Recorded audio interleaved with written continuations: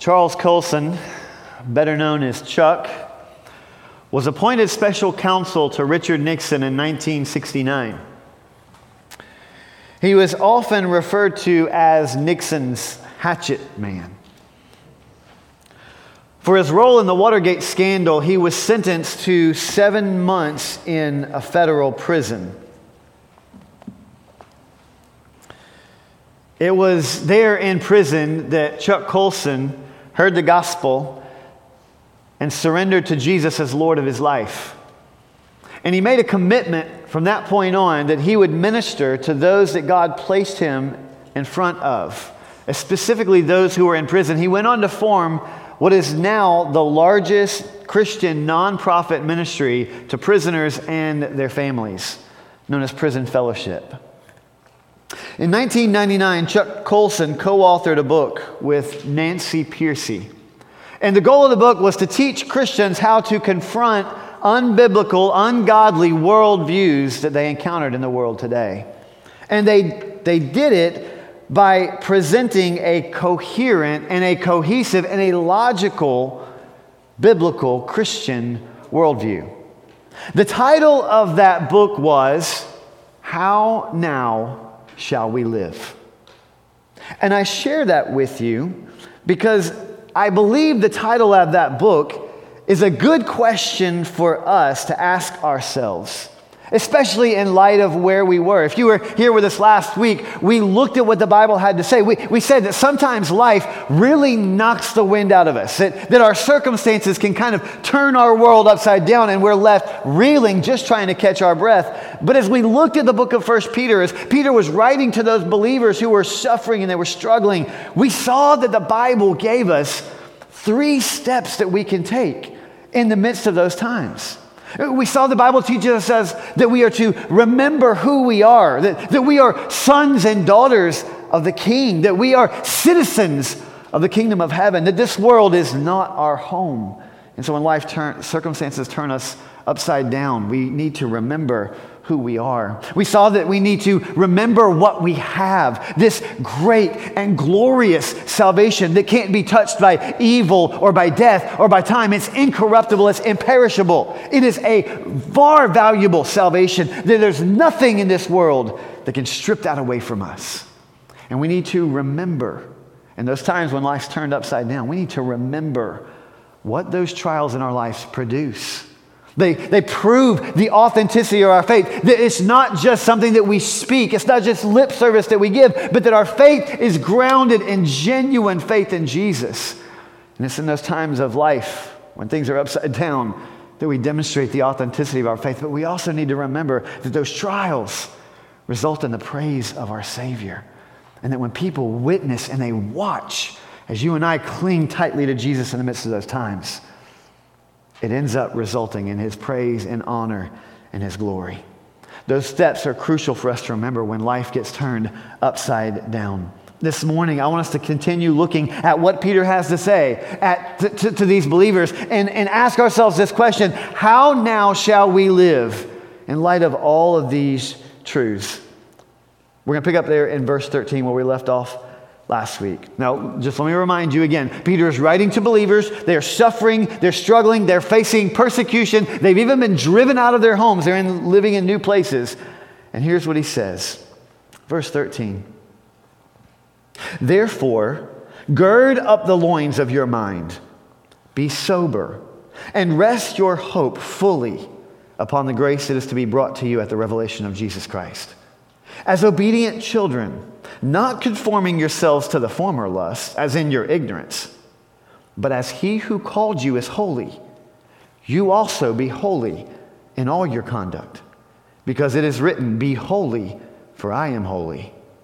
And if you call on the Father, who without partiality judges according to each one's work, conduct yourselves throughout the time of your stay here in fear, knowing that you were not redeemed with corruptible things like silver or gold from your aimless conduct received by tradition from your fathers, but with the precious blood of Christ, as of a lamb without blemish and without spot. He indeed was foreordained before the foundation of the world, but was manifest in these last times for you who through him believe in God, who raised him from the dead and gave him glory, so that your faith and hope are in God. I want to stop there because I want you to see that in these 9 verses, I believe Peter gives us 3 specific characteristics that should mark the lives of believers in the midst of life's challenging circumstances. And I don't want you to think that Peter's just writing these and these are just applicable to the believers that were suffering and struggling that Peter was writing this letter to originally, because these principles and these characteristics are to be just as true of our lives today. They're also to be a part of the lives of every believer today. And so I would say to you this: if you're here this morning and you haven't yet taken that step of faith, you haven't placed your trust in Jesus, you're still investigating those claims of Christ and whether or not Christianity is true, I am so honored and grateful and glad that you are here, whether you're in this room or online. But I want you to understand that these words that Peter's writing in this, and God's word to us this morning, is directed to those who have already taken that step of faith. They've already placed their trust in Jesus. The message is primarily for you. Those of you who have placed your trust in Jesus, if you're here and you haven't done that, my prayer is that you would see what can be yours and what could be yours, because it's God's desire for all of you, no matter who you are. And if you're here and you don't know Christ, or you're online and you don't know Christ, I would love the opportunity to share with you how you can have that. Peter's message is for those of us who have already trusted in Christ. So here are the 3 specific characteristics should be part of the life of a sojourner. First, it is a life that is focused on Jesus. It is a life that is intently focused on Jesus. Now, I've said this so many times that the students in our ministry will probably complete this phrase before I can even get it out of my mouth. When we come to verse 13 and we read the first word there, therefore, what are you supposed to do? Go back and find out what it's there for. It's there for a reason. You see, everything that Peter is saying in verse 13 is built upon what he said in the previous 12 verses. So we have to go back and say, what did Peter say in verses 1 through 12? What is he basing everything he's getting ready to say on? And the foundation goes back to what he said in verses 1 through 12. Remember who you are. Remember what you have. Recognize what trials produce. In other words, because you have placed your faith and your trust in Jesus, you have been given a gift. You've been given salvation. You've been given hope. You've been given peace. You've been given eternal life. And because you have that, you have something far greater than this world could ever hope for. Yes, you may have to go through trials. Yes, life may get unbelievably tough. But remember what you have and who you are. Remember what Christ has purchased you. And so Peter is saying this: because of who Jesus is and because of who you are, this then is how you should live. He's going to answer that question for us. Now, when we come to verse 13, it almost seems like Peter is giving believers 3 separate instructions. Gird up the loins of your mind. Be sober. And rest your hope fully upon the grace that is to be brought to you at the revelation of Jesus Christ. It may seem like that because when we read it in our English translation, they seem to flow seamlessly. But if you could read this in the original language, you would be able to notice that there is only one of these verbs that is in the imperative sense. All the others are participles. I'm not going to bore you with a Greek lesson, don't worry, or an English one for that matter. But it's important. Because there's one main idea, there's one main verb, and all the others are simply supporting that one main verb. And the instruction, the one main verb in this imperative form, is actually the last one that's listed. It's the one that says, rest your hope fully upon the grace that is to be brought to you at the revelation of Jesus Christ. So you're saying, what is Peter saying here? He's saying this: don't lose sight of Jesus. Live fully for eternity. Don't get so caught up in how bad things are going. Don't get so caught up in the trials that you're facing now that you lose sight of the Savior.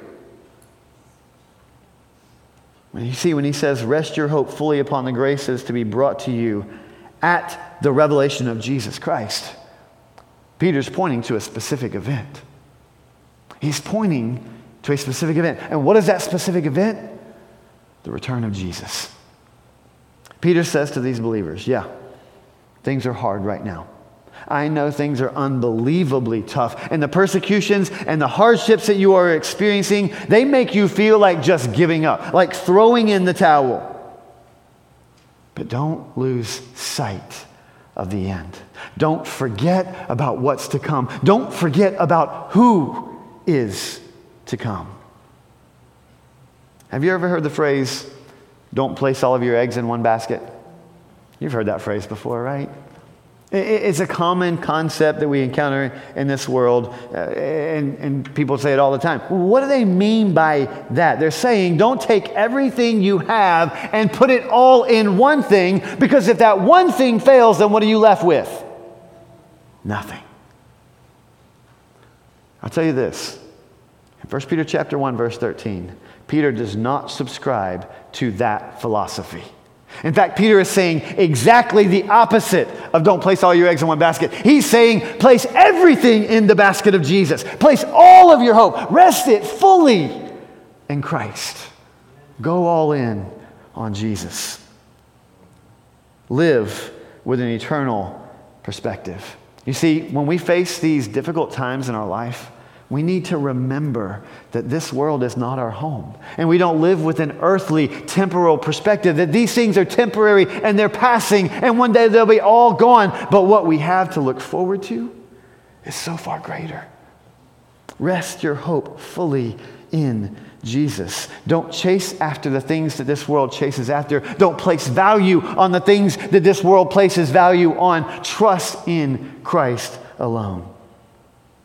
So what is a sojourner to do? Rest your hope fully upon the grace that is to be revealed at the time of Jesus. Set your eyes on Him. But notice two things that the Scripture says are important to this task. This is where those participle verbs come in and help us understand more about this resting our hope fully in Jesus. Two things that are important to that task. Number one, disciplined thinking.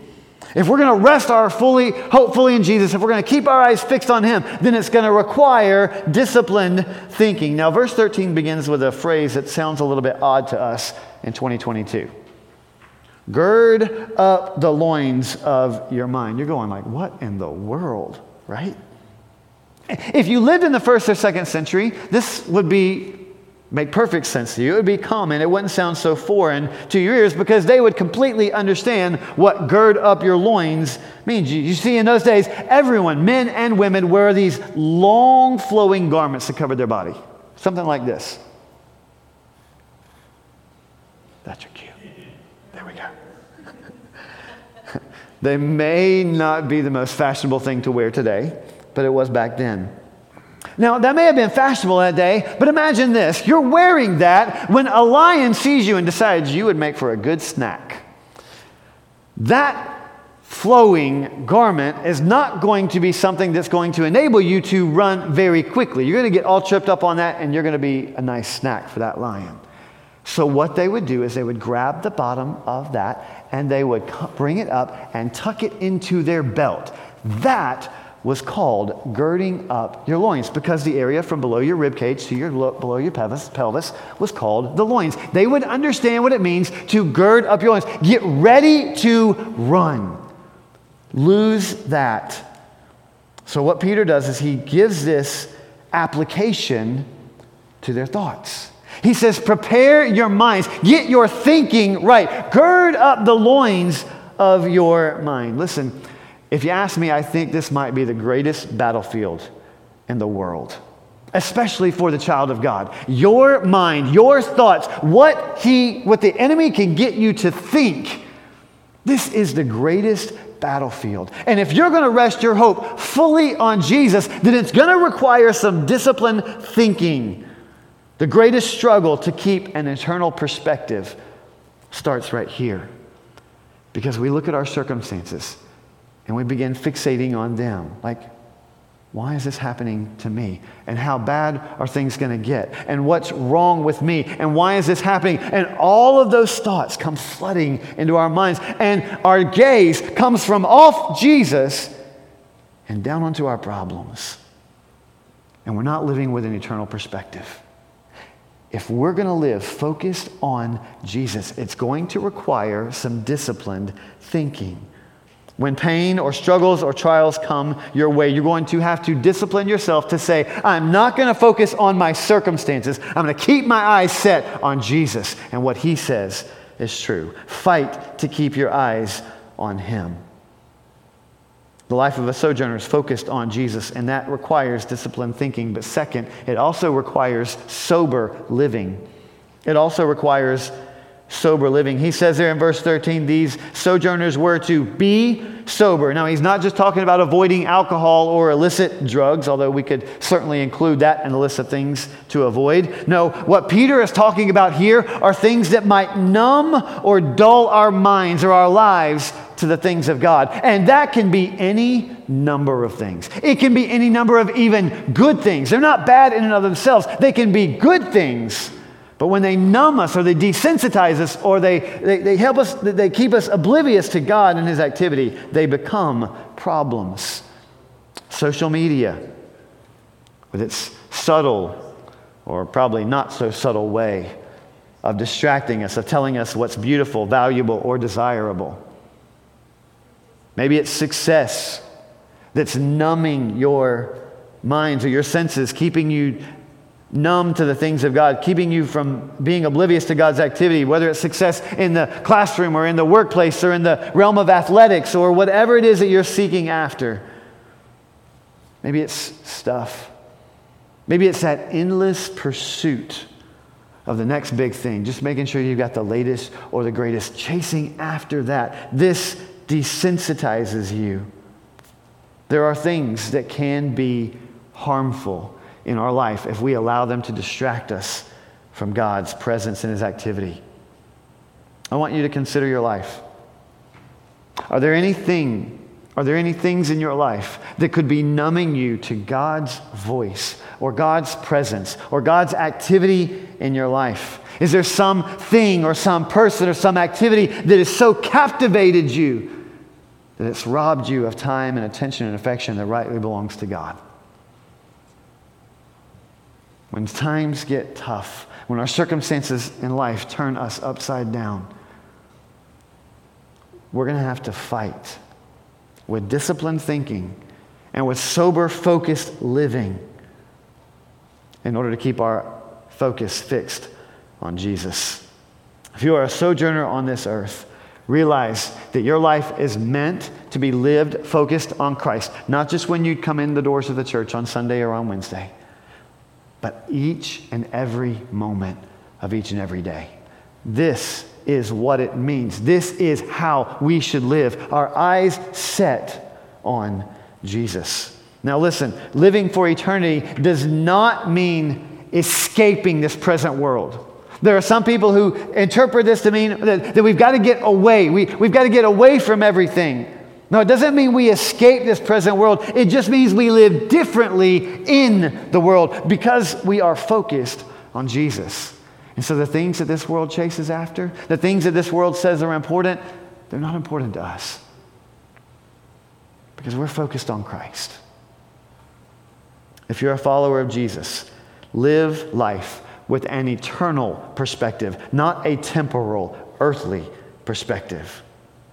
There's a second characteristic of this life that we see in our text this morning. It's a life that is marked by holiness. A life that is marked by holiness. Now that's one of those words, holiness, that we use that word all the time in the church, but I'm not convinced that everyone understands what we mean when we use that word or what Scripture means when it uses that word. Everyone just assumes that everyone knows what holiness means, but that's not good enough for me. I want there to be no question or no doubt.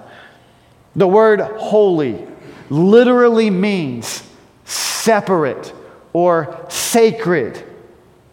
Erickson's Dictionary of Christian Theology defines holiness this way: a condition of purity or freedom from sin or of being set apart to special service. Separate, distinct. That is what holiness means. And the life of a Christian is meant to be marked by holiness. The Bible says that our lives are to look different from the world around us. And if our lives don't look different, then there's a problem. And we need to ask ourselves some hard questions about our relationship with God. We even see in the passage that we're studying here that these believers that Peter was addressing, he noticed that their life was to be different from the life that they had lived before. Look at what he says there in verse 14. Not conforming yourselves to the former lust, as in your ignorance. You see, Peter's writing this letter to Gentile believers primarily who had lived one way in the world. They had lived for themselves. It was all about them and what made them happy. Before they had pleased Jesus, they had lived to please themselves. Now, they wouldn't classify themselves as overtly bad or evil people. They had simply lived however they wanted to live. Peter says they were living for former lusts. When people hear that word, their mind automatically goes to a sexual connotation. And it's true that that word can be used to refer to a sexual appetite, but it does not have to be limited. The broader use of the word can still be referred to a strong craving or a strong desire for something. So these Gentiles Peter was writing to had previously lusted after something. Maybe it was a position of power. Maybe it was a position of influence that they had lusted after. Maybe it was a certain social status. Maybe it was food. Maybe it was sex. Maybe it was approval. Whatever the case may be, Peter was saying that is what you used to run after. That's what you used to desire. But your life is now different. You don't chase after that anymore. You don't have to have that position of power. You don't have to have all those toys that everybody else has. You don't have to have that social status. You don't chase after that anymore. That's your old life. How shall we live as believers in this dark world? We live lives that are marked by holiness. Let me ask you a question. Does your life look any different from those out here in the world who are chasing after whatever it is that makes them happy? Does your life look marked different? Or do you look and sound and act like the people of this world who care nothing for Jesus or the things of God? Peter tells these believers to be holy. Notice, in all your conduct. Bring every area of your life into the light. Your life at home, your life at work, your life around your friends, your life in your hobbies, every element, your life when you're driving down the turnpike.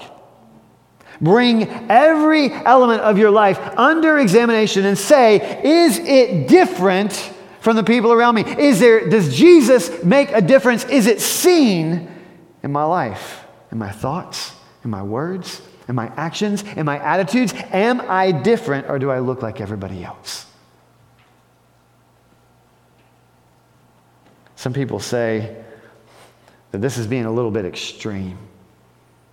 That when we go that far, we're going a little too far, that we're becoming a little bit fanatical. You say, Pastor Joe, are we going too far? Aren't you going a little bit overboard? Not at all. You see, I believe one of the problems with the church today is in many ways the church has allowed itself to be influenced by the world rather than influencing the world. We've become more and more like the lost world around us rather than influencing them. They've influenced us. This is not fanatical.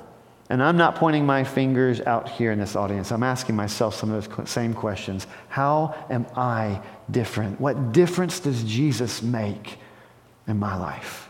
Am I marked by holy living? Our lives are to be marked by holiness. But did you notice why? Peter gives us two reasons in these verses why we are to be marked by holiness. First, because the God who has called you is holy. He says there in verse 15, He who called you is holy. God is holy. Therefore, those who have placed their faith in Him, who He has come in and taken up and lived in the midst of, they should be marked by holiness. If God is in you, God is holy, therefore you must be. But notice, secondly, Peter says our lives are to be marked by holiness because God commands holiness from his people. He says there in verse 16, because it is written, be holy, for I am holy. God's expectation of his people is that their life would be marked by holiness.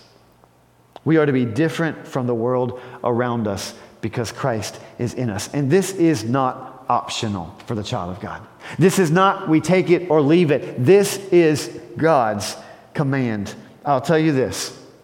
The only way you and I will live a life that's marked by holiness is if we do what Paul says in Galatians chapter 2, verse 20. He says there, therefore I am crucified with Christ. I no longer live, but the life I live in the flesh, I live by faith in the Son of God who loved me and gave himself up for me. We will only live this life if we die to our sinful, selfish flesh and allow Jesus to live through us.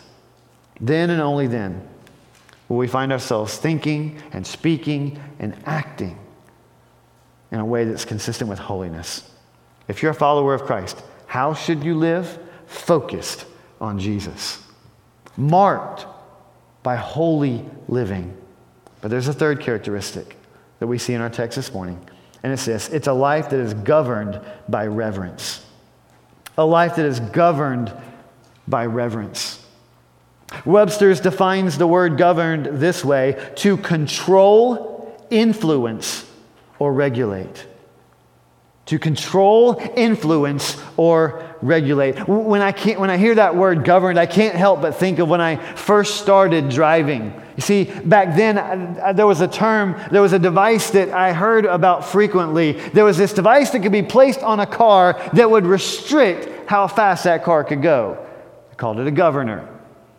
When that governor was placed, it limited the ability of that car to go above a certain speed. Now, those devices were commonly placed on commercial vehicles. Some were placed on personal vehicles.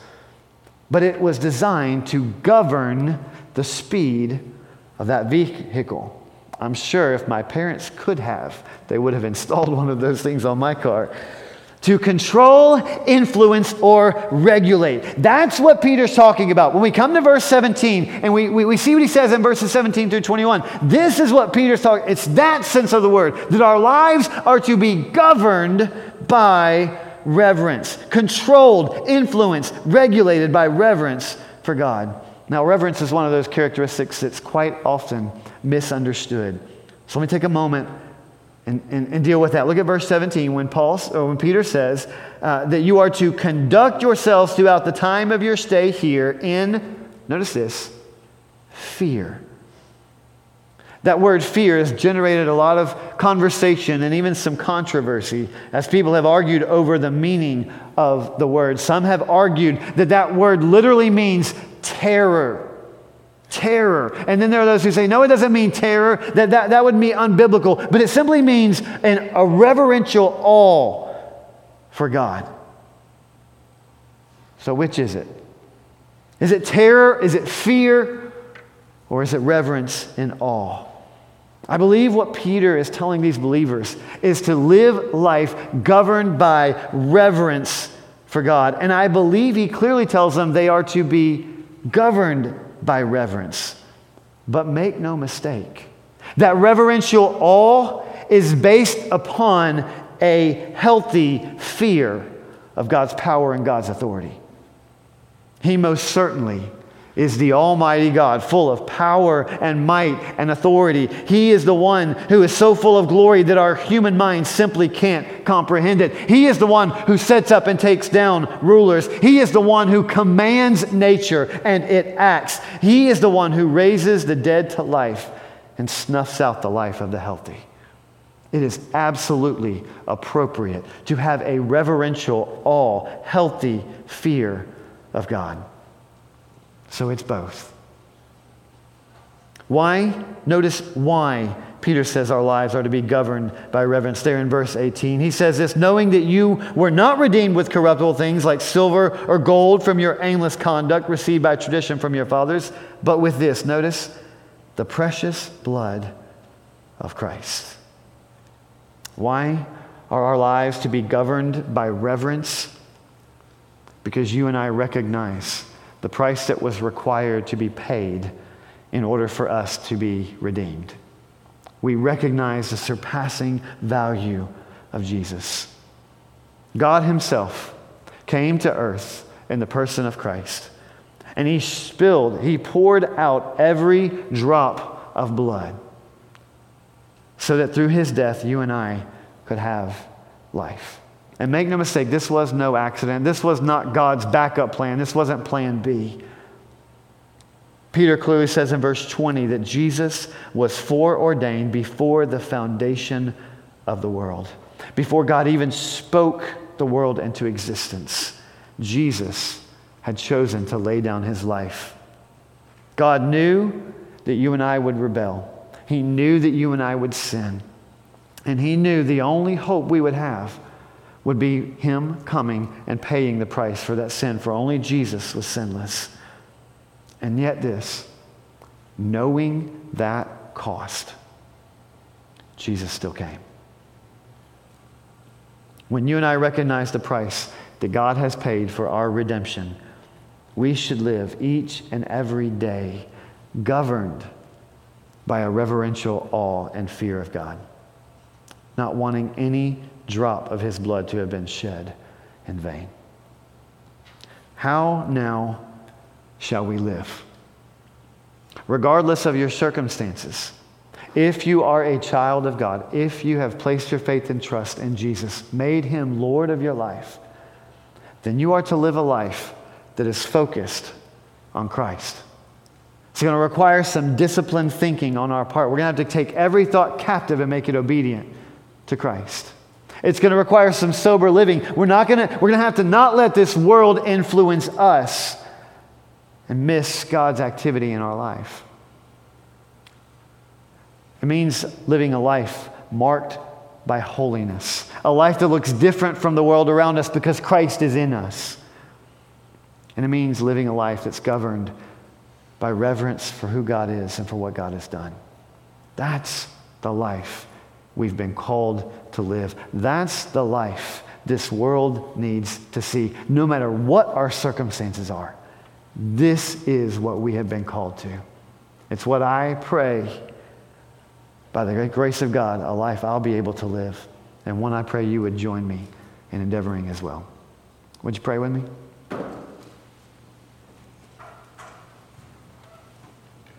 God, I'm so grateful for Jesus, for it is only through Christ that this that we have looked at this morning is even possible.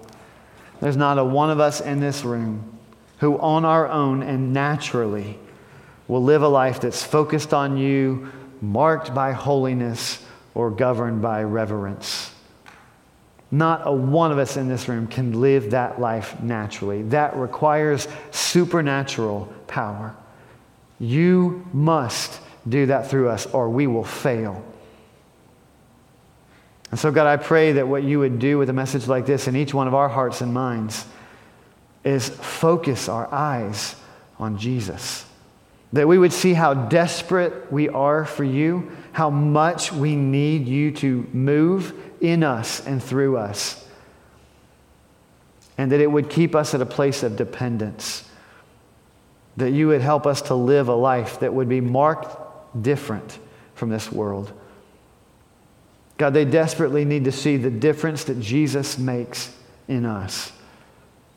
And so would you call us, and would you equip us, and would you empower us to live this life? Lord, I pray for those who, within the sound of my voice, may not yet have a saving relationship with Christ. They're still steeped in their sin. They're still separated from you. God, would you reach out? Would you bring conviction? Would you help them to see their desperate need for a Savior? And would you show them the glorious truth of the gospel, that you love them with an extravagant love, that you've demonstrated that love by going all the way to the cross, and that you've made provision, you've paid the price for their sin, and you're offering them redemption and restoration and forgiveness and all that their hearts are longing for. Would you let today be their day of salvation? We pray this for your honor and your glory in Christ's name. Amen.